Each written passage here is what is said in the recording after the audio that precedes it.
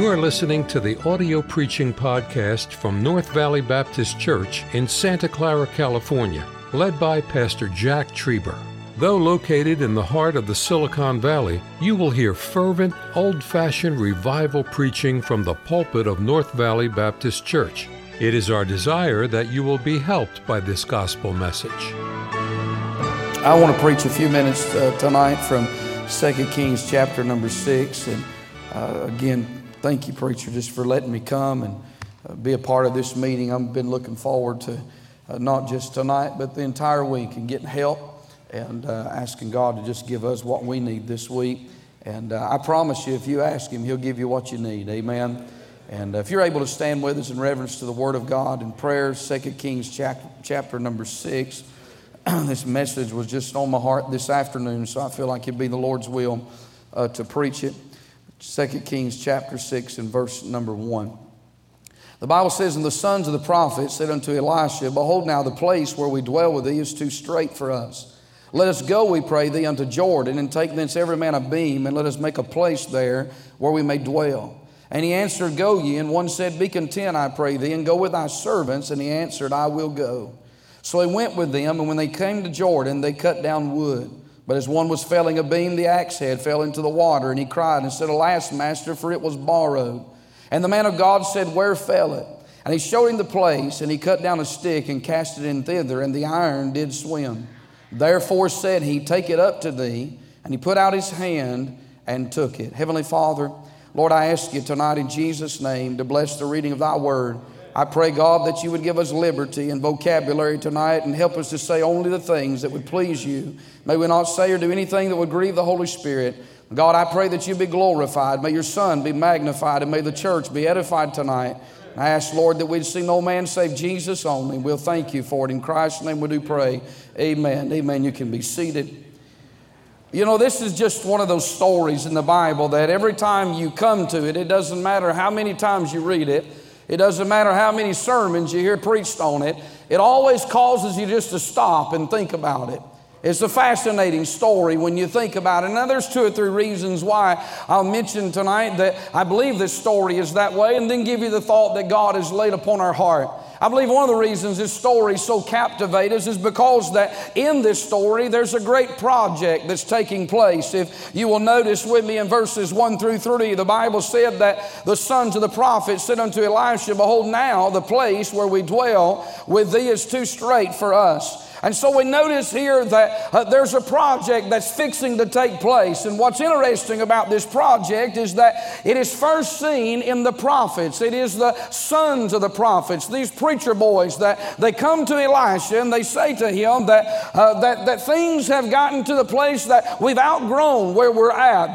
There's no more room. You know, I'll just stop and say this. I love to see when God blesses a work and God blesses a ministry, and you get to the place where you've just outgrown everything. Amen. I mean, I remind us it is a problem, but it's a good problem to have when you outgrow your Sunday school class, or you outgrow your bus route, or you outgrow your church facility. That just means that God is blessing. And so we see this project is seen in these prophets. And then secondly, we notice it is seen in a plan. Look at verse number 2. They said to Elisha, Let us go, we pray thee, unto Jordan, and take thence every man a beam, and let us make a place there where we may dwell. And he answered, Go ye. What I like about these prophets here, Brother Cooper, is that they weren't lazy preachers. Amen.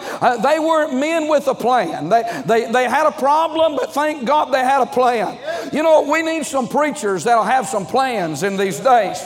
That will have some visions, that will have a desire to go beyond where they're at and to reach out. And these prophets come to Elisha and they said, Elisha, we've outgrown this place, but we got a plan, and here's the plan. And they presented it to the man of God. You know, if you're going to be in the ministry, you got to be willing to work. Can I get an amen right there? The ministry is no place for lazy preachers. It's no place for people that just want a paycheck or a salary. I don't care where God's called you and what God's called you to do. You've got to have a plan. You've got to have a direction in which you're going. And so we see this project in the prophets. We see it in the plan. But notice in verse number 3, we see this project in this prayer. Amen. The Bible said that one said, Be content, I pray thee, and go with thy servants. And he answered, I will go. One of these prophets, I don't know who he is, I don't know his name, but one of them had enough sense to say to Elisha, now Elisha, you've given us permission to launch out. You've given us permission to go out and to do what we've planned to do, but we don't want to go without you. We want to take the man of God with us. Amen. I tell you, anybody that's got any sense will always follow the leadership of the man of God. And here in this text, these prophets, they didn't start out obeying Elisha. When Elijah was taken up into heaven by a whirlwind, they thought that they would go find Elijah, and Elisha told them not to go, but they disobeyed, like some young preachers will do sometime. They thought they knew more than Elisha, but now they have learned their lesson. They know that if they're going to do anything and have the blessings of God, if they're going to move forward in any way, they're going to have to take the man of God with them. And this project is seen in the prayer, and it's also seen in progress. Look at verse 4. So the Bible said he went with them, and when they came to Jordan, they cut down wood. There's progress being made in this project. I think this particular scripture it gets our attention because there's a great project, and then I think it gets our attention because there's also a great picture in this story. You know, this story is all about one thing. It's about an axe head. It's not about Elisha. It's not about the school of the prophets. It's not about, making more room, but really the story centers around an axe head. You say, well, what's the dig about the axe head? Well, the axe head is a great picture in this story here. You say, what do you mean? Well, the axe head starts out in verse number 5. Notice the Bible said, but as one was felling a beam. Notice that this axe head starts out real firm. It's doing what it was created to do. It is chopping down wood.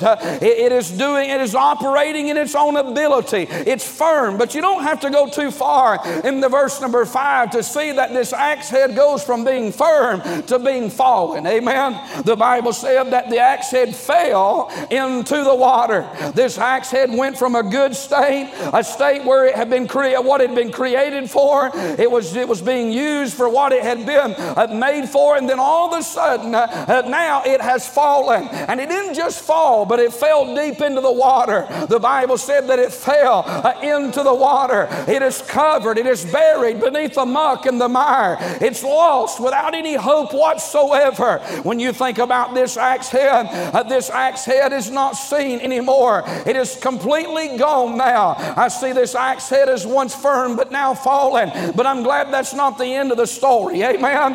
Because the axe head is going to be floating in this same passage of Scripture. The Bible said in verse number 6, and the man of God said, where fell it? And he showed him the place, and he cut down a stick, and he cast it in thither, and the Bible said the iron did swim.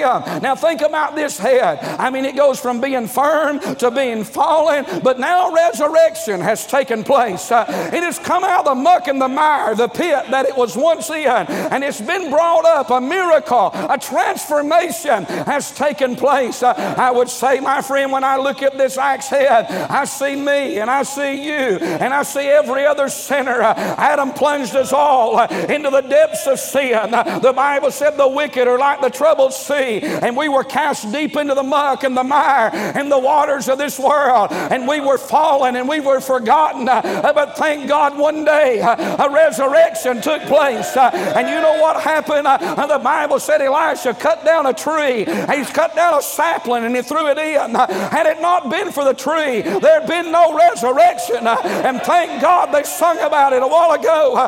Thank God for Calvary. Thank God for the Lord Jesus Christ. It's why we're here tonight. Hallelujah. There's a great picture in this story because it ends with the axe head being found. And thank God I can stand here tonight. After 35 years of being saved, I can say I once was lost. But now, right now, I'm found. Doesn't it feel good to be found?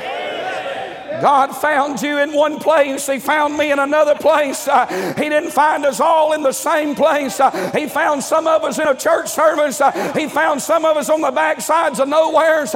He found some of us in the trailer parks. And he found some of us in the apartment complex. But I tell you, the reason we're all here tonight, it doesn't really matter where we came from. The reason we're here is because we've been found. Amen. The reason I know you and you know me, and the reason we sing what we sing is because one day a tree was cast into this world, and man that had fallen and plunged deep into sin, in the muck and mire, lost without any hope. I thank God his resurrection brought about another resurrection, and tonight we have been found. Hallelujah. It sure feels good in a lost world to be found. There's a great picture in this text. There's a great project, but here's really what I want to preach on just a few minutes tonight. There's a great principle in this text. Because in verse number 4, or verse number 5, the Bible said, but as one, notice this one, was felling a beam, the Bible said the axe head fell into the water. And I want you to think about this young man in verse number 5 for just a few moments. Because this young man is doing a good work. He is doing a good job. He is serving his man of God. He is in the ministry. They're making more room. Things are growing. Things are going forward. Things really couldn't be better for Elisha and the prophets than what they are right now. And this young man is a part of that ministry. He is involved and he is laboring in verse 5, but there is a problem. He loses his edge. I want to preach a few minutes tonight on this subject, on losing your cutting edge. You see, tonight, this young man is faced with a real problem that everybody faces in ministry from time to time. Busy, involved, doing a good thing, doing it in the right place, doing it for the right reason, doing it for the right motive, doing it with the right purpose. But in the process, I can see this young man as he swings back with every intention to keep on doing what he has been. But all of a sudden, as he brings that axe head down, he loses that edge. Can I tell you tonight, in the ministry, if you and I are not careful, we'll lose our edge. Amen. You see, we got to have an edge.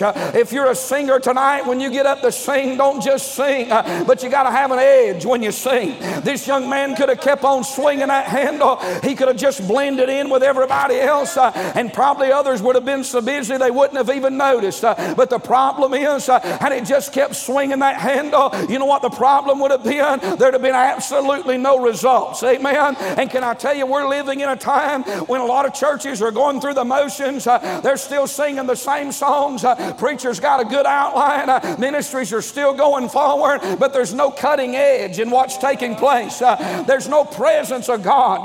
There's no spirit. There's no results. Hey, if you're a singer, don't just get up and sing. I'm telling you, don't just hit every note, and thank God you can, but there ought to be something coming out of your heart. There ought to be an edge on that song. If you're a man of God, don't just get an outline and come with information. There ought to be some unction. There ought to be some anointing. There ought to be an edge on that sermon that gets a hold of somebody and does that cuts. There ought to be some results. Amen.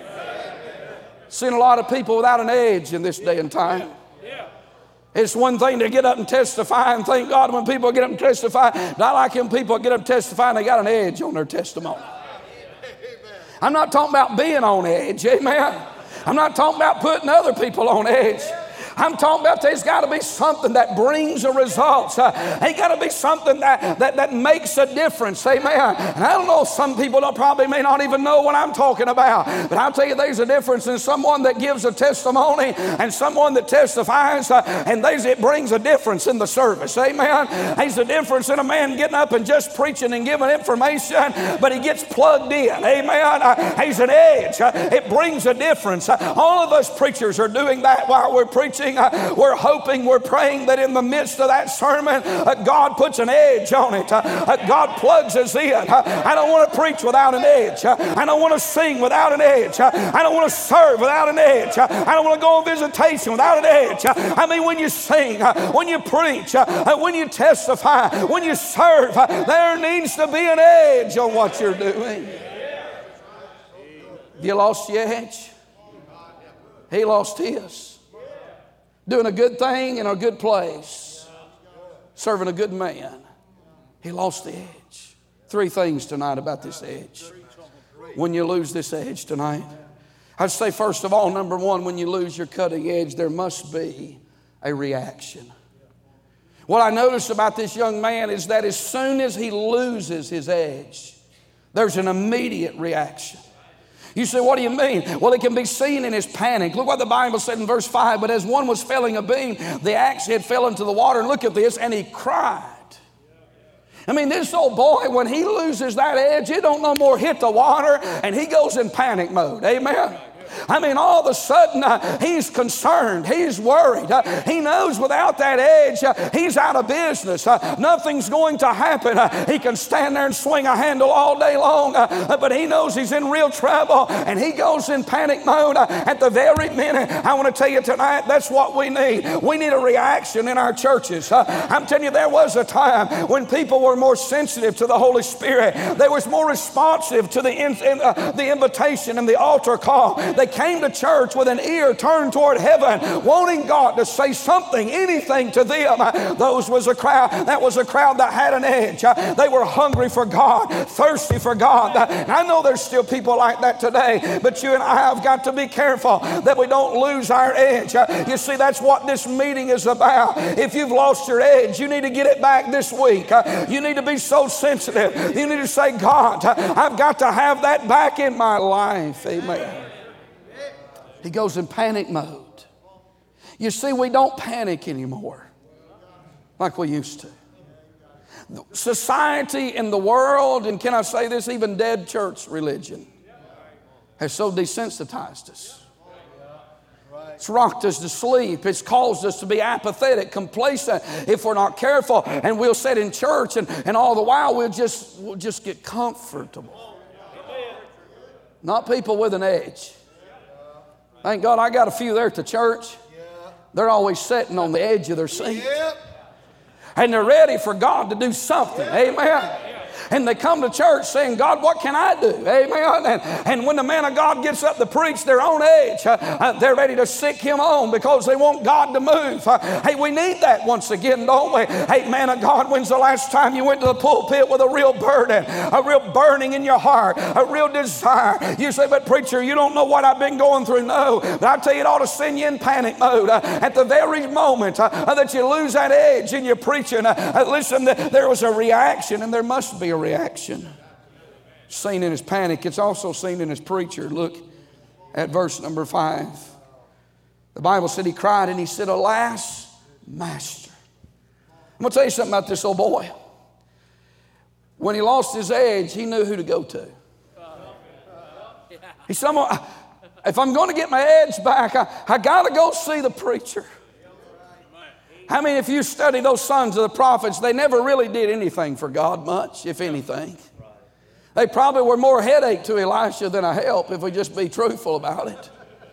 But this old boy realizes that if I'm going to get my edge back, I don't know if my colleagues can help me, but he said, I do know there's one man in the midst. He knows about the edge, and he knows what to do when you lose that edge. And it's this man of God. It's this preacher. I want to say tonight, I thank God for my preacher. I thank God for men that God has put in my path, men that have blazed a trail, men that have encouraged and equipped us and helped us along life's way. They've helped us keep that edge in our life. Amen. It's seen in his panic. It's seen in his preacher. And then notice this. It's seen in his perspective. Notice what he said in verse 5. He said, for it was borrowed. Hear me tonight. This old boy knew this. He reacted so swiftly when he lost it because here's what he knew. It wasn't his to keep. What he had wasn't his to keep. Well, you think about your church. You think about your ministry. You think about where God's put you. You think about what we've enjoyed, the place that you worship. Hey, it's wonderful. And you say, oh, but it's been here for years. And it's so solid and it's so great. And that's good. But I'm going to tell you something. It can be gone in a day. We've all drove by the places, haven't we? They used to be that are no more. And I'm going to tell you where it all started. It started when people lost their edge. It started when the congregation cooled down. It started when they got used to the atmosphere, used to the singing. I don't know where you're at tonight, but I would say this: we have to constantly keep the perspective. I think about the church where I'm pastor. This will be 25 years, but I'm reminded today, as I have been down through the years, that it's not my pulpit and it's not my people and it's not my church. It doesn't belong to me. It doesn't have my brand on it. It belongs to Him. It's His church. It's His people. And God didn't call me to fill a church. He called me to fill a pulpit and to preach the Word of God. And listen, we're just walking in somebody else's shoes. Somebody came before us and somebody's going to come behind us. I tell you, but what I don't want to lose, I don't want to lose that edge, thank God. I tell you, I want to die on the battlefield, don't you? I want to die with glory down in my soul, hallelujah. I want to die faithful in the fight. I want to die, thank God, still preaching. I want to die still serving. I want to die, thank God, with joy and with strength. I want to die with some fervency. I want to leave this world with an edge for the honor and the glory of God. Hallelujah. Can I tell you, there's a lot of preachers today, listen, they wouldn't know the presence of God if it sat right down in front of them. Am I telling it right? You got to get that edge. There's no substitute for Bible study. But there's also no substitute for the prayer closet. And as sure as studying the Word of God will help you, praying will sharpen you. It'll bring to light what you have studied. It'll quicken the conscience. It'll burn. I tell you, sometimes the prayer closet may be a battlefield, but you go ahead and fight the battle in your mind and in your spirit, because I'll tell you, when you get up to preach, when you get up to do something for God, I'll tell you what you spend alone with God will burn deep in the recesses of your soul, and it'll put an edge on what you have to say. It puts some weight behind that preaching. You know why? Because it's God that does it. What we have tonight, it's not something we can turn off and on. It's not something that we can push with a button. I'm telling you, it's here today, but it can be gone tomorrow. And we've got to be sensitive, and we've got to be thirsty, and we've got to be hungry all the days of our life. You got to keep that edge. You got to keep that edge. There must be a reaction. If you're tonight say, preacher, I've lost it, there must be a reaction. Secondly, there must be a recovery. You know what I like about this story? This old boy's going to get his edge back. He lost it, but you already know the end of the story. He's going to get it back. And when I think about him getting it back, I notice what getting it back involves. Again, I don't mean to be repetitive, but it's in the text, so I have to repeat it. It involves this preacher again. Look at verse number 6. Notice the first phrase. And the man of God said. This boy goes to the preacher and he said, alas, master, he says to him, he said, I've lost my axe head. And he said it was borrowed. And Elisha says something to him. Getting his edge back, the recovery was all about what the preacher had to say. You know where people get in trouble is when they stop listening to the man of God. Get used to the mannerism. Get used to the delivery. Get used to the cliches. In all of our churches, and preacher, if we're not careful, we can be just as guilty. We get used to them. We get used to the atmosphere. We get used to their personality. I'm going to tell you something. If you're going to get your edge back, you're going to have to tune in to what your preacher says. Look beyond the exterior and listen to the voice of God. Amen. Remember when you first got saved, how you went to church and your ear was turned toward heaven and you just wanted God to speak to you. This recovery involved his preacher. It involved a place. Notice what Elisha says to him. He said, where fell it? And the Bible said he showed him the place.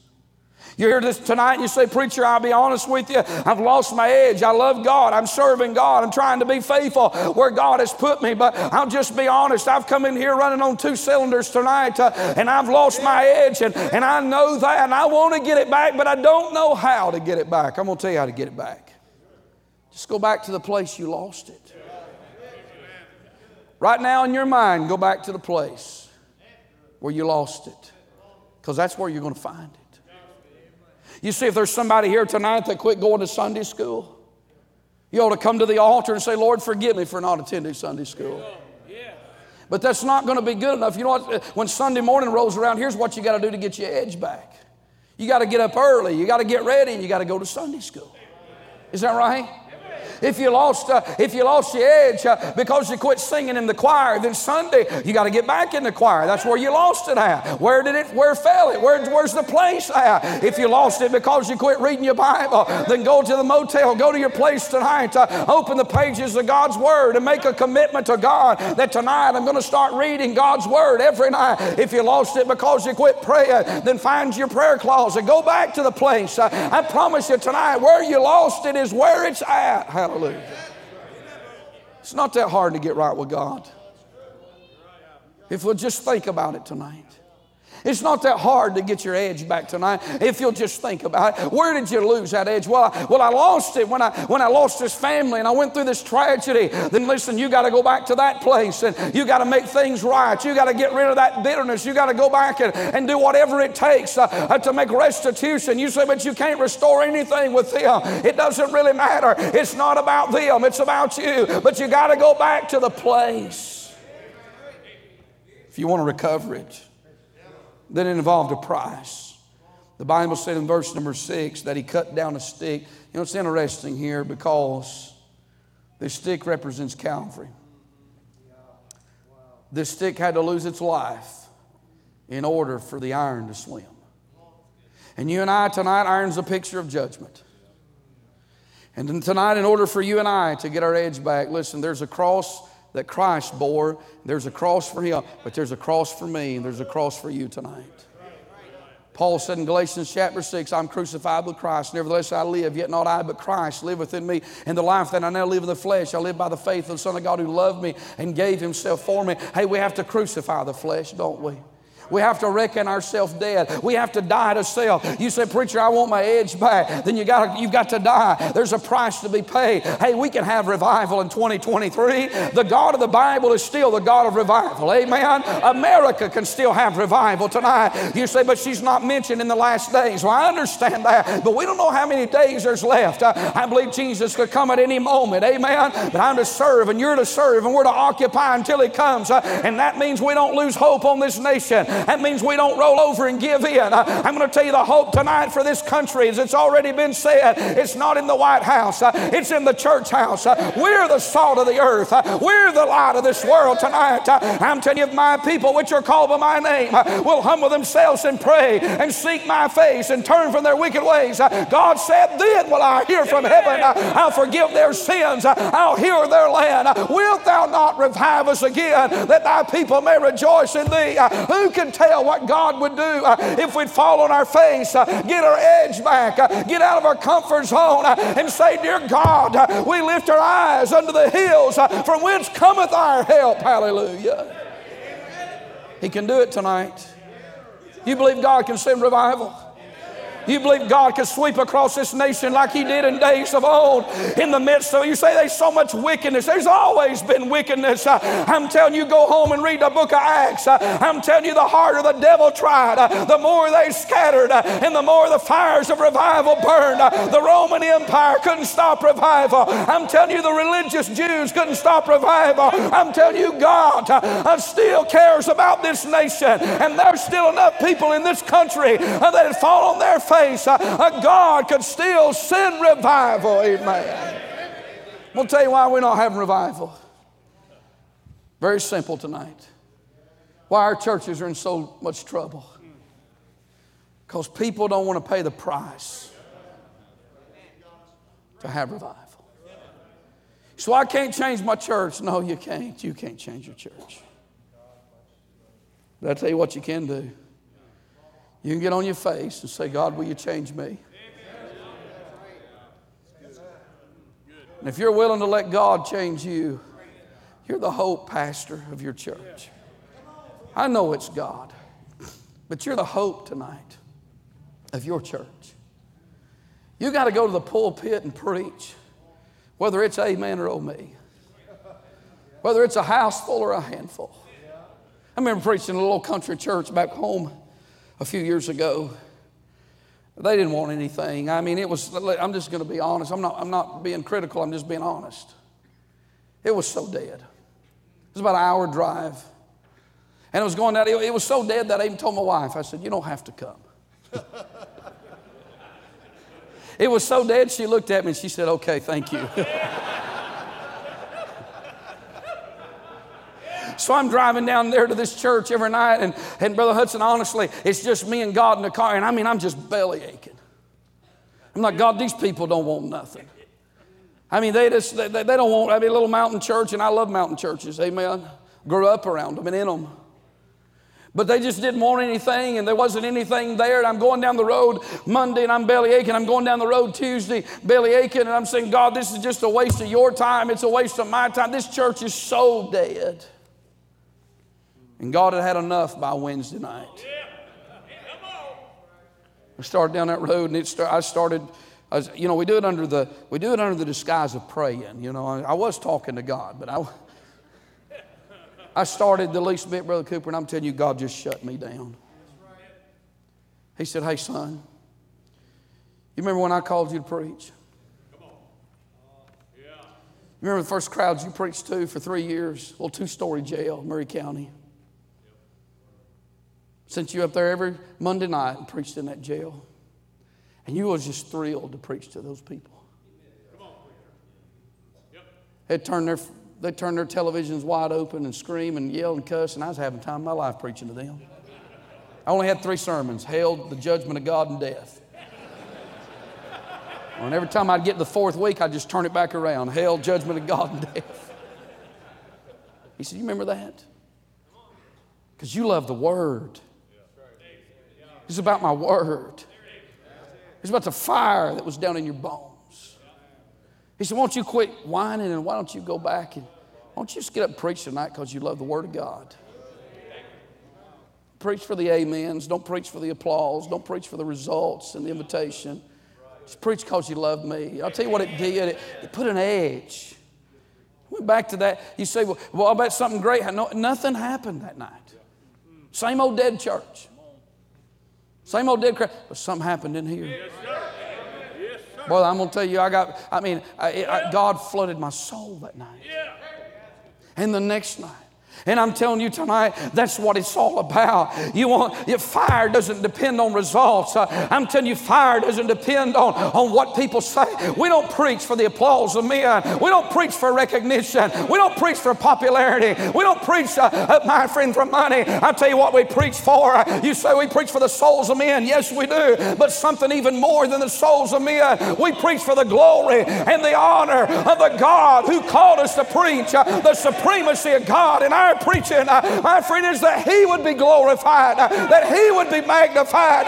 If He gets the glory, you may not see me, and I hope you don't, but if you walk out of here and you've seen Him, it's been worth the trip. It's been worth every mile. I say bless His name. I say glory to God. It'll still work if you get your edge back. It's got to be a recovery. It involves a price. It involves power. Look at this. In verse number 6, he cast that stick in, and the Bible said the iron did swim. There's a miracle right there when that iron swam. God defied the laws of nature when He brought that axe head up. And tonight we need a miracle, don't we? And I'll tell you, the greatest miracle I think I've ever seen in my lifetime is the miracle of preaching. When God takes an old sinner and saves him, puts His hand on him and calls him to preach, brings him out of a world of death and darkness and danger, and then qualifies him and equips him and sends him right back into the same hell he brought him out of. But he's not going back in the same way he came out. He's going back in with a mandate. He's going back in with an axe head. and he's going back to rescue someone else because somebody came and rescued him and brought him out of that world. And now he's going back into that world. And through the power of preaching, God takes just an old earthen vessel, just an old lump of clay, and he fills him with his word, and he fills him with his spirit, and the word of God goes forth like a hammer and reaches the souls of men and brings them out of darkness into the glorious light. I'm telling you, the greatest miracle, it takes place every single Sunday, every single Sunday night, every single Wednesday night when there's preaching. Amen. And I'll say thank God for preaching. Man of God, go to your church, and I mean preach thy house down Sunday. Amen. You preach till they look at you like, what happened to you? Where you been and what you've done? You get about 10 acres of glory down in your soul. You take that King James Bible and you preach like a dying man to dying people. It'll set this nation aright again. Hallelujah. You got to get it back tonight. Don't you wait till Tuesday and Wednesday. You get your edge tonight and you let God sharpen it. The rest of this week, I want to say finally in closing, there must be a reaction, there must be a recovery. But look at verse 7. There must be a reaching out. I love verse 7 because here's what Elisha does.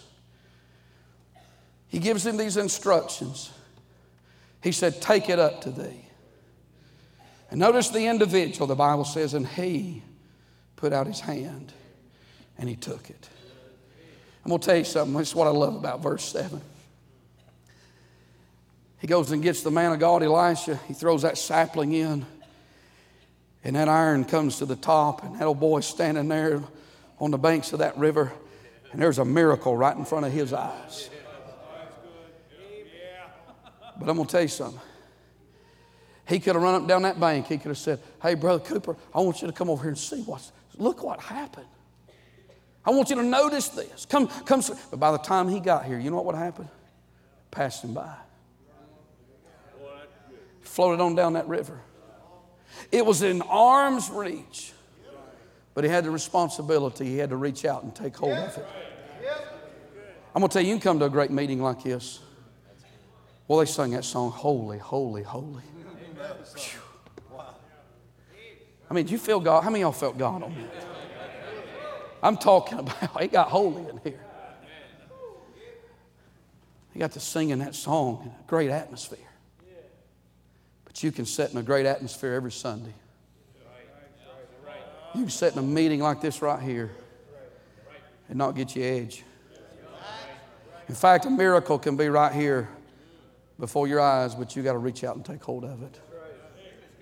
Now, I don't want to say this tonight to get you to the altar. In fact, I want to say this. I don't want you to come to the altar unless you really feel led of the Lord. I mean that tonight. And I say it for this reason. I'm not saying this to get a big altar call. But isn't it sad in our day that church members almost act as if they're as much afraid of this altar as sinners? I got saved on a Sunday morning, little storefront church here in Chatsworth. Preacher preached on hell one Sunday, and he came back the next Sunday and said, I know I preached on hell last Sunday, but I'm going to preach on hell again this Sunday. And I've been under conviction all week. And I got saved. And then I got baptized. And I didn't understand. I didn't know anything about church, really. But I remember right after I got saved, something happened to me that never had happened before I got saved. I went back to church that Sunday night. Boy, I felt so good. God had changed my life. But when I came back that Sunday night, the preacher, he preached on long hair. And I had long hair. I felt like he was preaching to me. So I went down to the altar. I didn't know better. I didn't know Baptists could get mad at the preacher back then. I thought I just got saved. I thought he's the man of God. You better not get mad at him. God may do something really bad to you. I didn't even know a verse of Scripture. I think he preached out of that verse that night, but I was so overwhelmed that it was wrong to have long hair and be a man, and it's still wrong to have long hair and be a man. Come on. I didn't get mad. I felt so good about being saved. How could you get mad? So I went to the altar and I said, God, I'm sorry for, and I'll get a haircut. And I got a haircut and I thought the preacher would be happy. I come in Wednesday night. He said, you didn't do a good job on that. You need another one. So I got this, amen.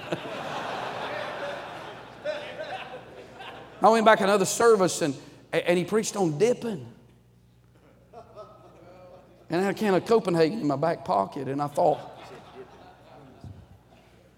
y'all know that snuff, that's chewing. You know, we won't even go into it, okay? But he got to preaching on it, you know.